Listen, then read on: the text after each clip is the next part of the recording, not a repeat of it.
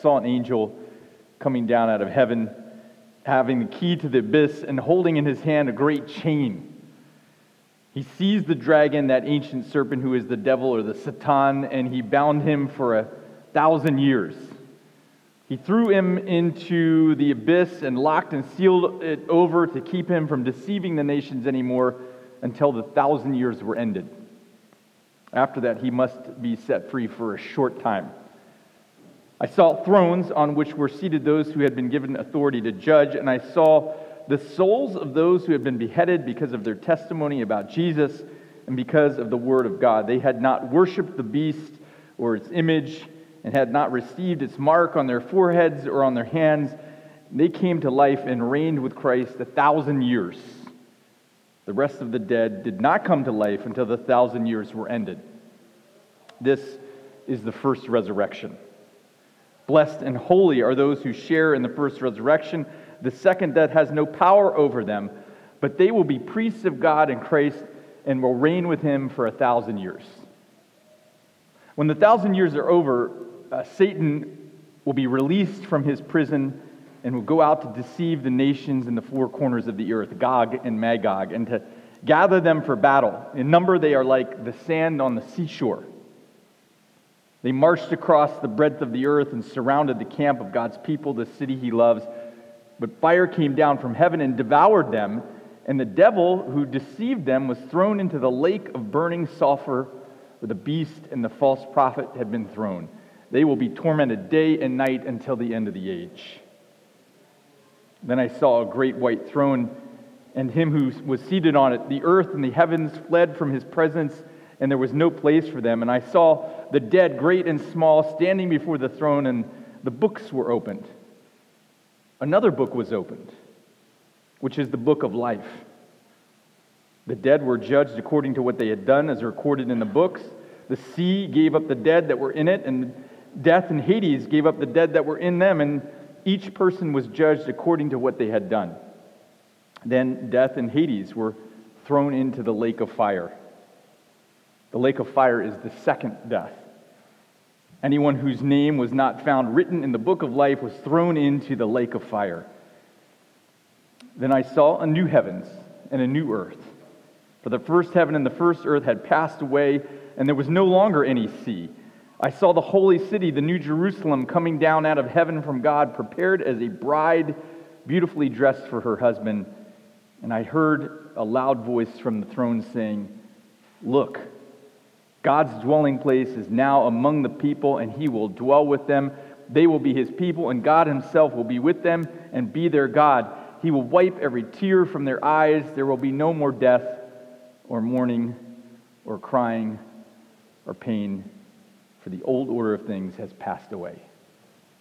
This is the word of the Lord. Let's pray.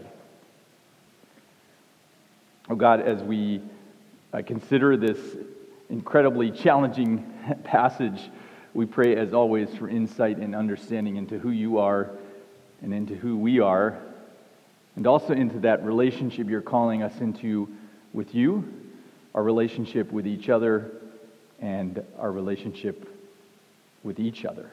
Guide us now, we pray, in Jesus' name. Amen. Well, hi. Good morning. Everyone doing okay? Or good afternoon? My watch is dead. I don't know what time it is. Glad you're here. Zoomers, we're glad that you're here today. If you've been with us for the last few weeks, you know that we are in the midst of this winter series on questions you asked Google. So religious questions you asked Google. That's the topic. We've been trying to go through the top 10, and Michelle orchestrated this series for us, and she gave me the subject that we're talking about today. Subjects, I should say, of heaven and hell. Easy ones, right? So tricky, Michelle. Thank you very much. But so we're covering two topics today: heaven and hell. So we're going to jump right into it because we got a lot of ground to cover. But heaven and hell is our subject today. Zoomers, again, we are glad that you're here and great to see your names on there so we can see who is with us and where you're coming from. That is amazing. Well, when we talk about heaven and we talk about hell, our theme today, it does require some imagination because these are things that we are not familiar with. Fortunately, we've never experienced hell, at least hell is described in the Bible, and we've never experienced heaven either. And so this requires us to imagine a little bit, and Revelation 20 and 21 helps us to do this with this very this language full of imagery. So again, put on your imagination caps. Bible students consider these topics of heaven and hell to be part of the theology or the doctrine of the last days, the last things. And so we're talking about last things, things that happen at the very end of the age, the end of the earth, and heaven and hell.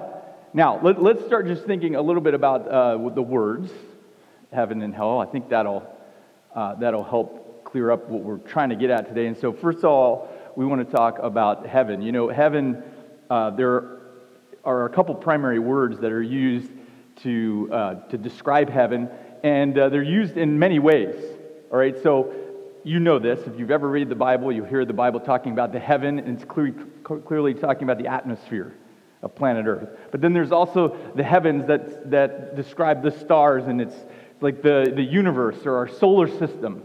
And then the Bible uses the word heaven to talk about God's government, just like we might hear someone talk about the White House, to say, well, the White House has sent this message, and that's referring to the heavens in the context of God's government, right? So when you hear someone talk about the White House, you know that they're talking about the presidential administration and the decisions that they're making, and so sometimes the Bible refers to heaven in that context, referring to God's government. And then there are those times in the Bible when the word heaven is describing the place from which God resides and from which He rules. And so all of those help to shape and craft our understanding of this idea of heaven. And I think what we're most interested in today is that idea of heaven that relates to the place from which God resides and rules. And so we'll get to that in a minute. Let's also talk a little bit about hell and the language there. A little more interesting, quite frankly. So the idea of hell is an idea that is cobbled together in the Bible, right? The term hell is not a biblical word. It's an Anglo-Saxon word. In fact, it goes all the way back to Norse mythology. The idea of hell and the word that we use to translate the other words in the Bible as hell is literally a word from Norse mythology that talks or gives imagery of the underworld, this mysterious, mythical place that is part of Norse lore. And so when English translators got to the word Gehenna, which is the Bible word for hell, they used this idea of this Norse mythology. And so it kind of gets things mixed up because the Norse word hell doesn't really correspond with what Gehenna is, right? So Gehenna is derived from a Hebrew word. It's a Greek term, but it's kind of a combination of Greek and Hebrew, and it's talking about the Valley of Hinnom, which was in the southern corner of the city of Jerusalem. And in the Old Testament, it was a place where the pagan gods would be worshipped.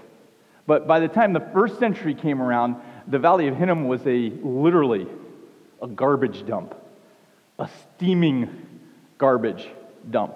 So if you were in first century Israel and you wanted to talk about the place of death, you talked about the garbage heap that was steaming just outside of Jerusalem. And so when the English translators went to the Gehenna, they said, what word can we use to relate to this? And that's where you get the word hell. And so you can see that it's kind of a mismatch of all kinds of different ideas. And then there are these other corresponding ideas. Sheol, which is another word from the Old Testament, and Hades, that are talking specifically about a death. And if you go way back in Greek mythology, outside of the Bible, Hades and Sheol, again, are about like the underworld, and Hades is like if you get familiar with Greek myth, Hades is like the god of the underworld, right? But those are not biblical ideas.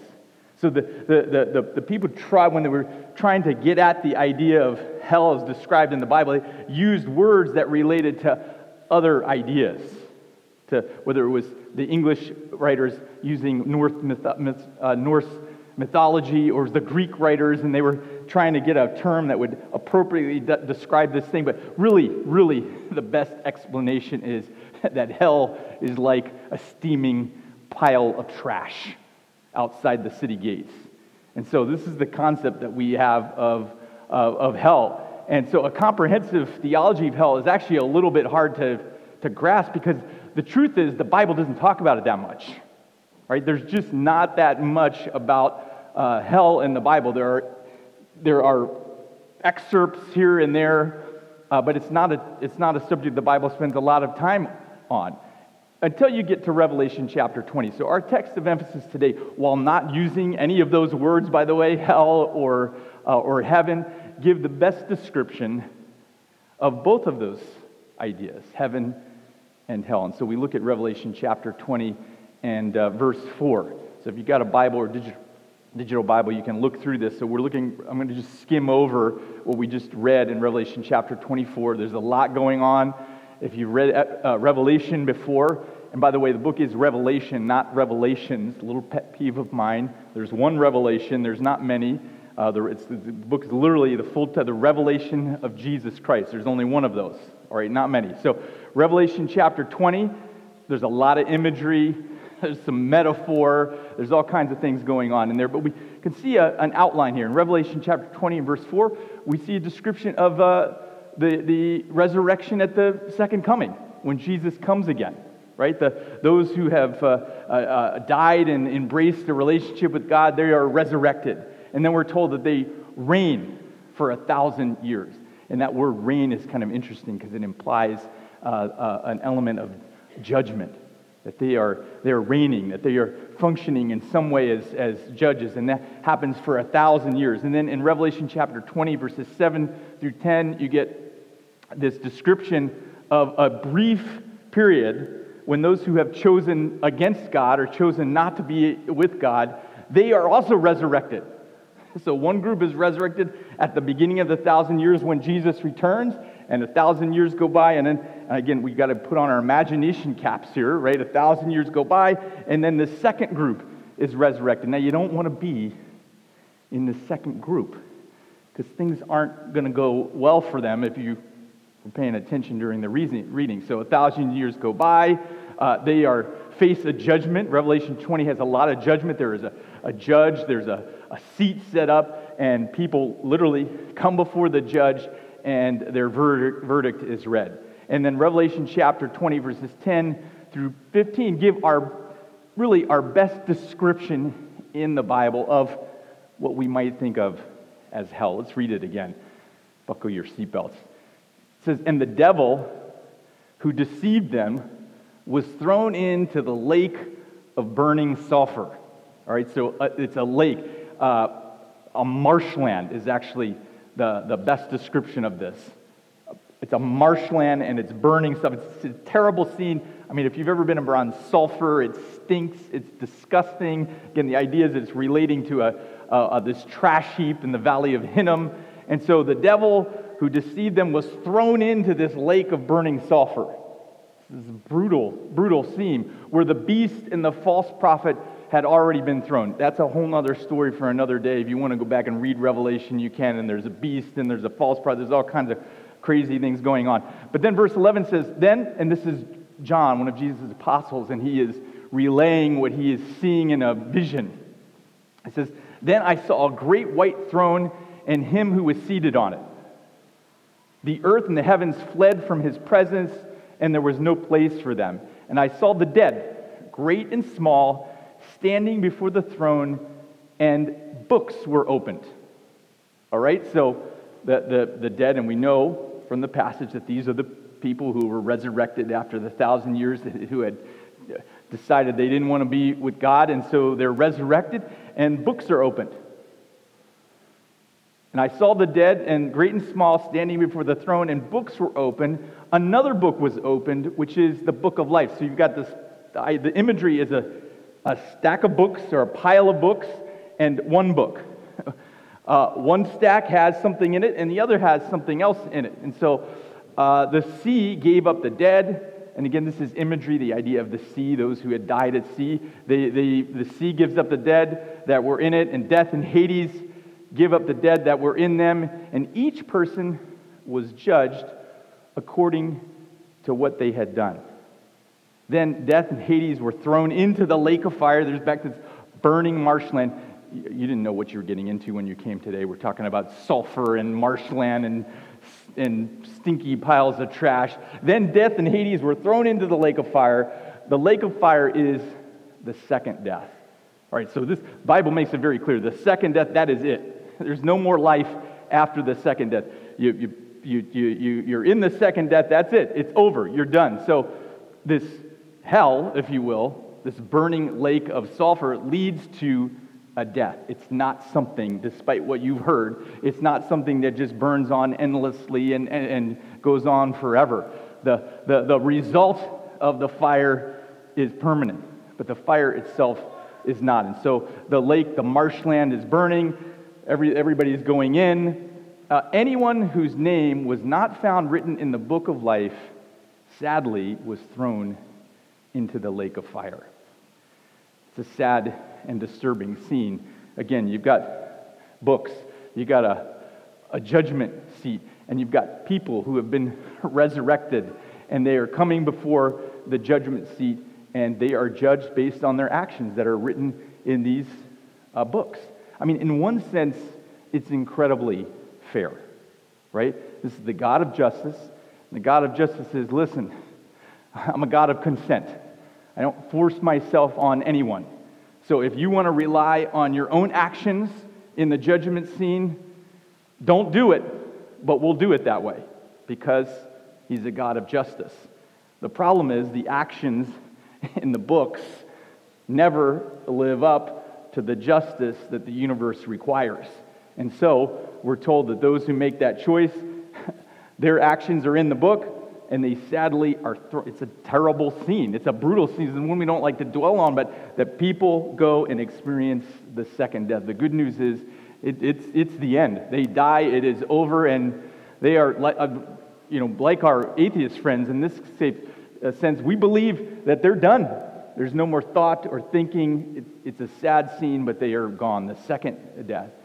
And so this lake of fire is where all of this happens and takes place. Then death and Hades even are thrown into the lake of fire. So these metaphoric things, death and Hades, they die as well. Everything is destroyed and cleaned in this marshy, sulfuric trash heap. Death and Hades, that great mythic god of the underworld, even they go into the lake of fire. So it's done. All right, so Revelation 20 goes on in verse 15 to say, anyone whose name was not found written in the book of life is thrown into this lake of fire. Again, terrifying scene. The good news is we get to chapter 21. All right, so the narrative switches. In chapter 21, we get this description of, even though it doesn't say it, of heaven.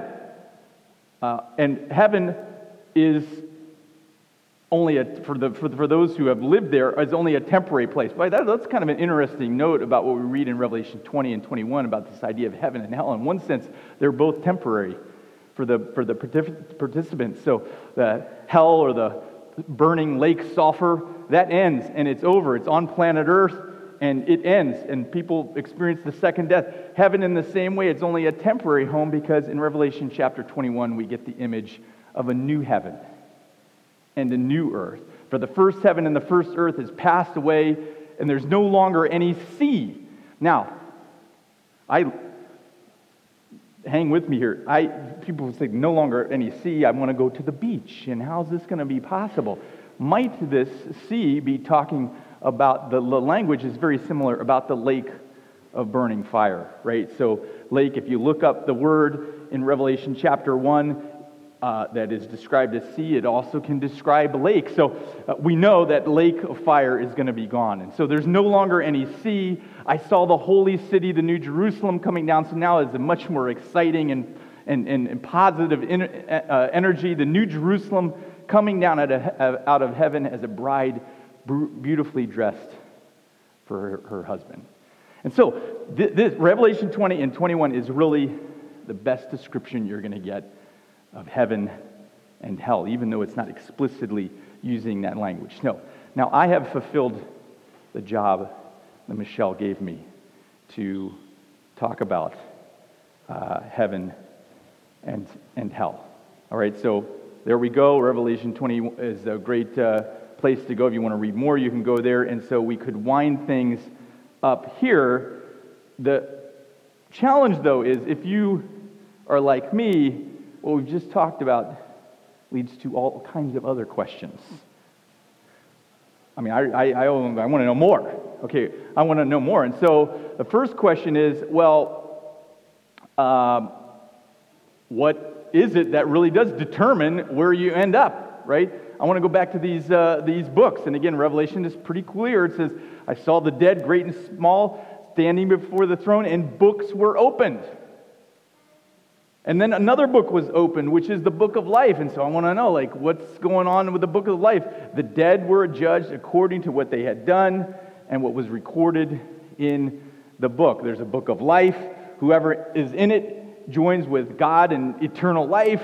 Meanwhile, those who are not in the book are judged according to what they've done, and they, sadly, the end is for them. So,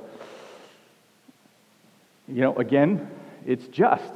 You get the opportunity. If you're going to choose to go on your own, your actions will stand up for you. And if your actions are sufficient, then amen to that. But sadly, that is not the case for anyone. And so this leads many religious people, by the way, as we think about this, to understand the idea of heaven and hell in this context, that heaven is for those who live up to the ethical standards of the God of justice in the universe. And hell is for those people who are unable or unwilling to live up to the ethical standards of the great God of justice in the universe. And so, many traditions, by the way, again, embrace this idea like heaven, because many religious traditions have this idea of either heaven or hell. And you know this, whether it's Christianity or other religious movements, many religious systems have used the idea of heaven and hell to horrific means, to express power over it. If you want to go to heaven, you got to do this, or you got to contribute this to the church, or you got to make sure you show up to these events. You don't want to go to hell, and you don't want your family members to go to hell. And so there's control and manipulation and all of this rooted in this idea that heaven is about living up to ethical standards of some sort, and hell is the place you go if you were unable to live up to those ethical standards. But this, I think, leads to an even bigger and more important question, and that is this: why are the concepts of heaven and hell so unsuccessful in compelling humans to actually live up to the ethics that they believe in? Why doesn't this work? Here we are now, thousands of years in the human existence. Who knows how many thousand, but a long time in the human existence. And some things have gotten better, don't get me wrong, but there's a lot of things that aren't getting any better. Even with these ideas of heaven and hell and an end that you would think would motivate someone to get their act together, we still see strife in the world. We still see strife in our own hearts. Here we are thousands of years into human existence, and we're still treating each other poorly. Wars rage, egos dominate, we abuse each other, we abuse the planet. Heaven and hell as a motivator to be ethical, it's not worked. We're not becoming more ethical. We seem to keep devolving back into something that we don't want to be. And so what is going on? Why has heaven and hell not done what one would think it would do to compel us to act more ethically? That's the argument for many, is like, God designed, or the whatever being was there has designed these elements to motivate us to be the kind of people that we're supposed to be. You do this, you get the reward. You do this, you get the punishment. Reward and punishment. Well, I've got three responses to why this is unsuccessful. First of all, first response is pretty simple. The truth is there are a lot of misconceptions about heaven and hell generally, but also even from the Bible understanding of the idea of heaven and hell. There's a popular perception of heaven that really asserts an idea that it's not all that great, right? I mean, there's only so much sitting around in your mansion that you can do, right? Yeah, that's good for a little while. So the Stouts took a vacation last week, and it was very simple. My aunt and uncle, they had a house in the eastern shore of Maryland. And my aunt has passed away. My uncle is now living with his family. And so the house is a beautiful house, and it's just sitting there overlooking an inlet from the bay. And so we went down and as a family, and we did nothing. I mean, nothing. I looked at a tree like an entire day. I just sat and looked, which I love New York, but sometimes you need to just look at a tree. And I know we have trees in Central Park, and I do love to go look at them, but there was something very peaceful about getting up in the morning and just looking at a tree. And so we did as little as absolutely possible. I ambitiously took 182 board games because I'm a little bit of a board game nut, and I took them down there, and we played all of 0 of them. And so that was a whole catastrophe, but whatever. We did nothing, and it was wonderful for 1 week. A month? A year? 10 years? So, at what point is this? I don't know. That gets a little boring, and so the idea that heaven is a place where we go and we just relax and we eat grapes in our palatial mansion. And then, oh, by the way, no sex. No football. No Netflix. How's this sounding? Who's ready? Who's ready for a little heaven in your life? Some of you are like, I'm already in heaven, if that's what it is. Bada boom. You all, everybody with me here? Okay. This is not sounding very, very compelling. Now, of course, this is not the biblical idea of heaven.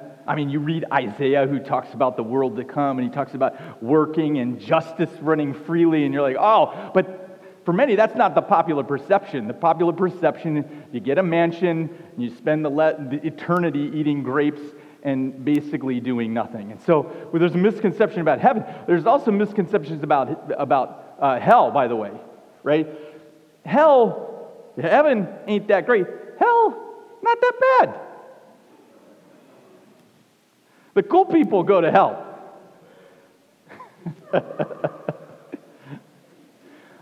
Alex, don't make me do. Okay, all right.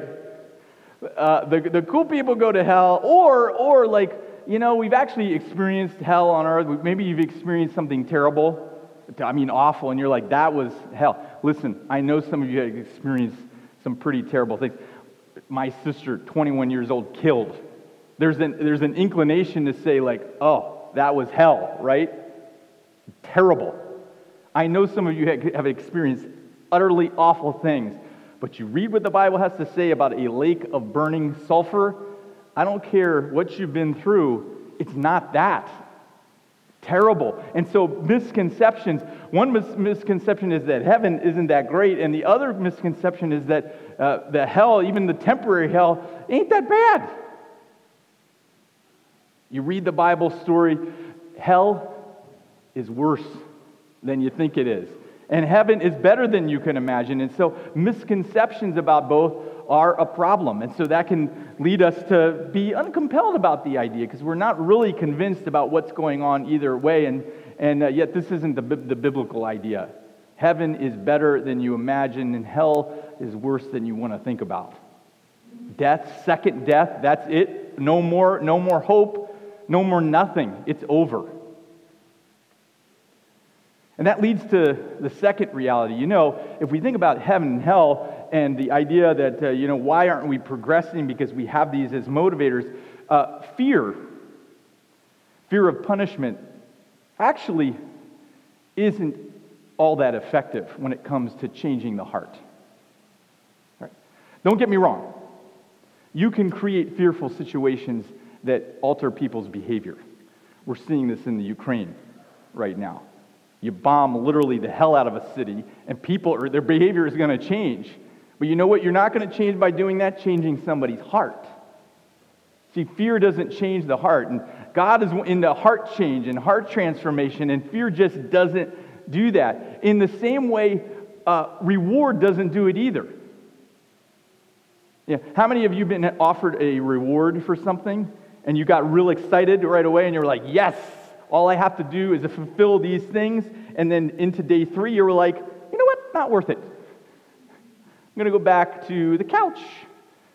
Rewards and punishment, they don't make the heart change that we need to see really happen. And so thousands of years, these ideas of hell and heaven have been around, and we think, well, there must be motivators to get us to be the kind of people that we need to be and to live up to what we want to live up to and what the universe wants us to live up to, but they don't work.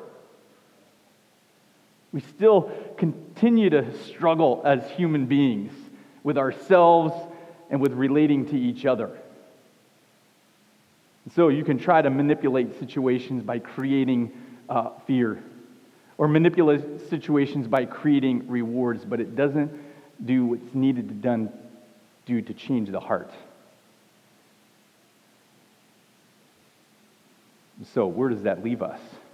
If hell and heaven aren't effective, and these are the doctrine of last things, these are the last things, well, that's the hope, that I would be motivated by something, that I would be compelled by something, that I would become the kind of person that I want to be because of these. And if hell and heaven can't do it, what does it? What's going to compel me to be transformed and changed? Well, this is where we get to Jesus. Jesus has the answer to this. He says in John chapter 12 and verse 32, talking about himself, and I, when I am lifted up, will draw all people to myself.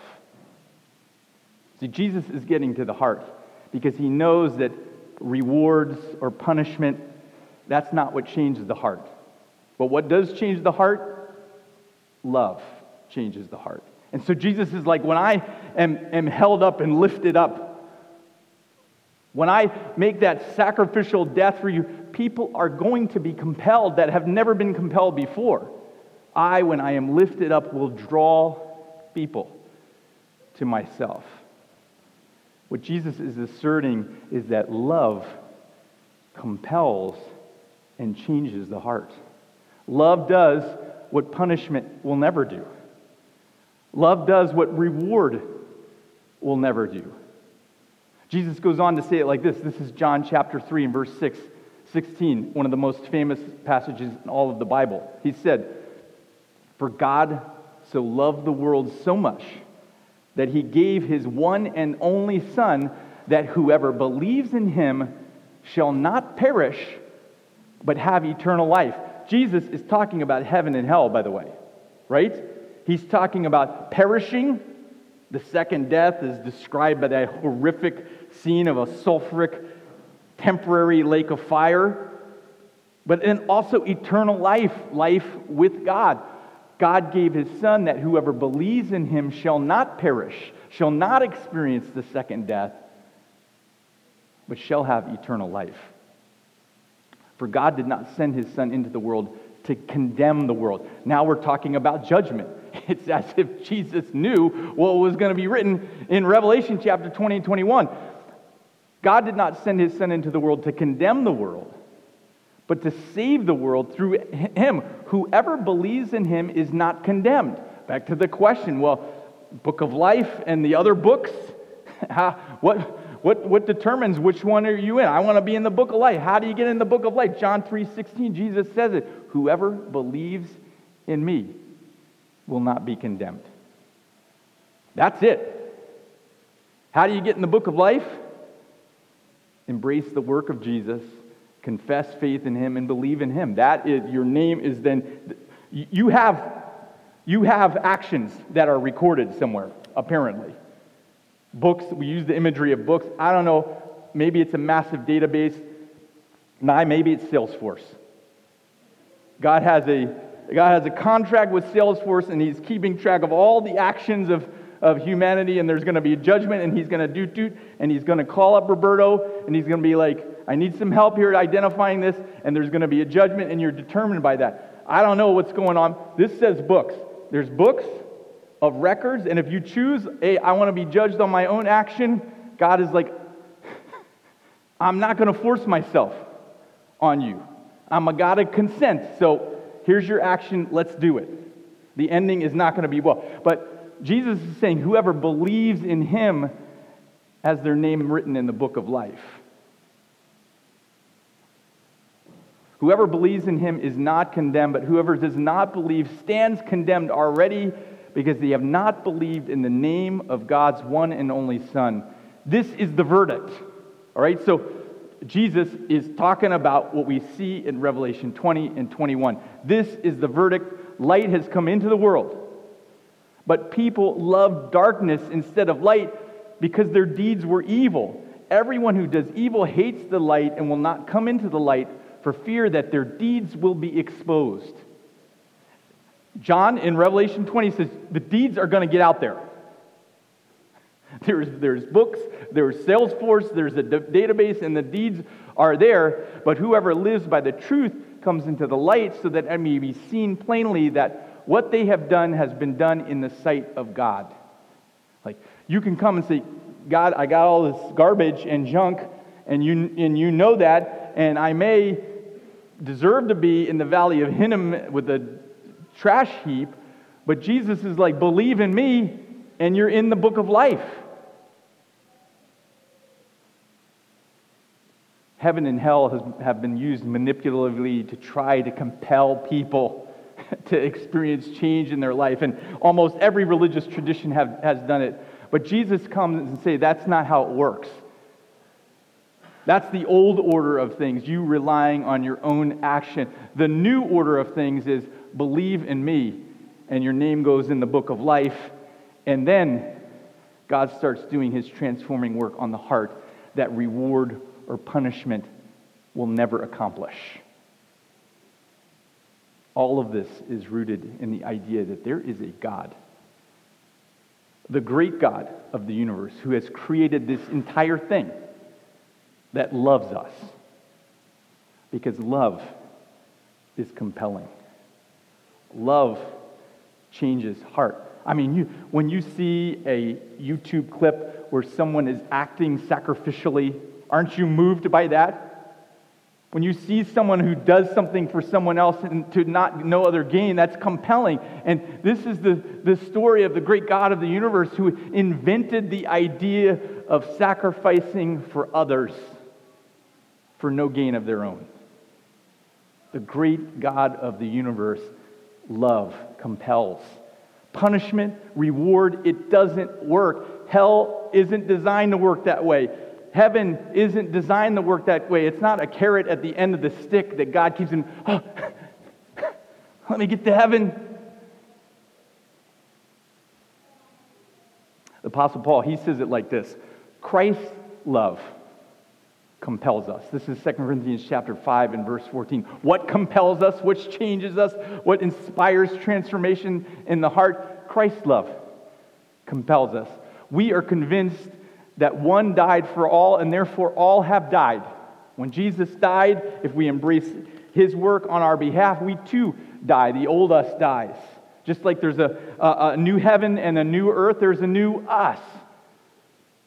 He died for all, that those who live should no longer live for themselves, but for him who died for them and was raised again. If anyone is in Christ, and you get in Christ by confessing faith in him, if anyone is in Christ, you're a new creation.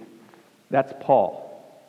Jesus' action, his life, his death, his resurrection compels people because love works better than punishment or reward.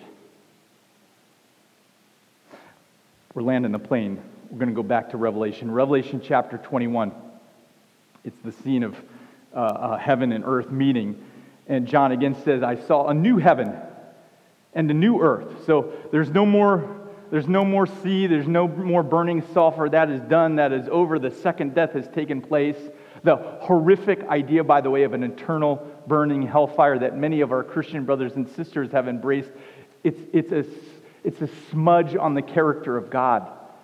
God doesn't do that to people. Punish them indefinitely. He certainly doesn't do it for people who don't have any choice where to go or not.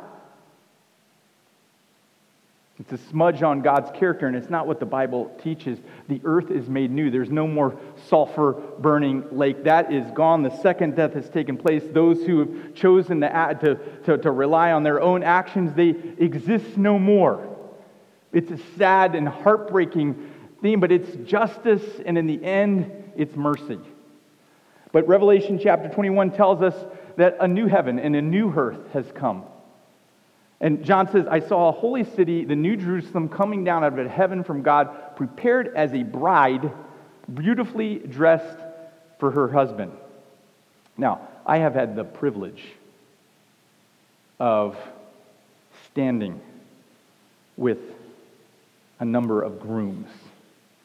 It's just the nature of Advent Hope. I see Miss Sayel right here. Remember, we stood together, and I should have brought up, if I'd known you were here, we got to put out the picture, and we stood together, and I was in a full outfit that is hard to describe unless you see it. We'll bring the picture at some time. And Kim, who is right there, you see Kim? She came down the aisle, and the church was beautiful. It was in New Jersey, because they are Jerseyites, and they come all the way over to New York to be here. And she came down, and everybody stood. And Kim, she was a bride, beautifully dressed. You remember this? You had no idea we were going to. I didn't either. We're going full. The whole sermon is now hinging around this illustration. So let's hope it holds up. So there. So now I have a wedding hack for you. Okay, everybody, for good reason, they get up and they turn, and the doors open or whatever. The bride appears from somewhere hanging. I mean, the weddings now, it's getting crazy. Brides fly in from wherever. Anyway, the bride comes in, and everybody stands up and they look at the bride. But you really want to get it in the heart, you look at the groom. All right? And I remember looking at Miss Sayel, because he's standing right here, and nobody else is looking at him, because they're all, for good reason, looking at Kim, but I was looking at Miss Sayel, and man, you want to get it in the heart. You look at the groom, because the groom is there, eyes wide open and a little shaking, and you have to tell them, like, you got to bend at the knees. We don't want anybody flying over or whatever. But I mean, the expectation and the excitement. I see Nye and Tanya. I could have picked on you guys. Same thing. The expectation, the excitement, because the groom loves the bride, and when they realize this is it. It's the time is here. The joining together is going to be reality. This is the imagery that is given in Revelation chapter 21. God is the groom, and the bride, the city that is holding the population, the people that God has been working since the beginning, since the fall, to get back into right relationship with. Now God is there, and he sees the city, and he's that groom who is shaking with excitement that now, as the text tells us, we will live together. God will live with his people. Since the beginning of human history, he hasn't had the opportunity to do that, and now all things are made new. This is the imagery that God wants to give us when he gives us the idea of heaven. Heaven is a place with a great God of the universe, who could have created more creations if he just wanted more people. But no, he wanted us, and so he stuck it out, and the entire Bible narrative is a story of God working through human history to get back in right relationship with his love. And here we are in Revelation 21, the bride and the groom and the excitement and the anticipation and the love. And Christ's love is compelling. See, this is compelling. Punishment, it hasn't worked. Reward hasn't worked. Love works. Love changes the heart. Love transforms. And we have a great God of the universe who is calling us into a love relationship with him. And his invitation is believe. If you believe in me, you will not perish.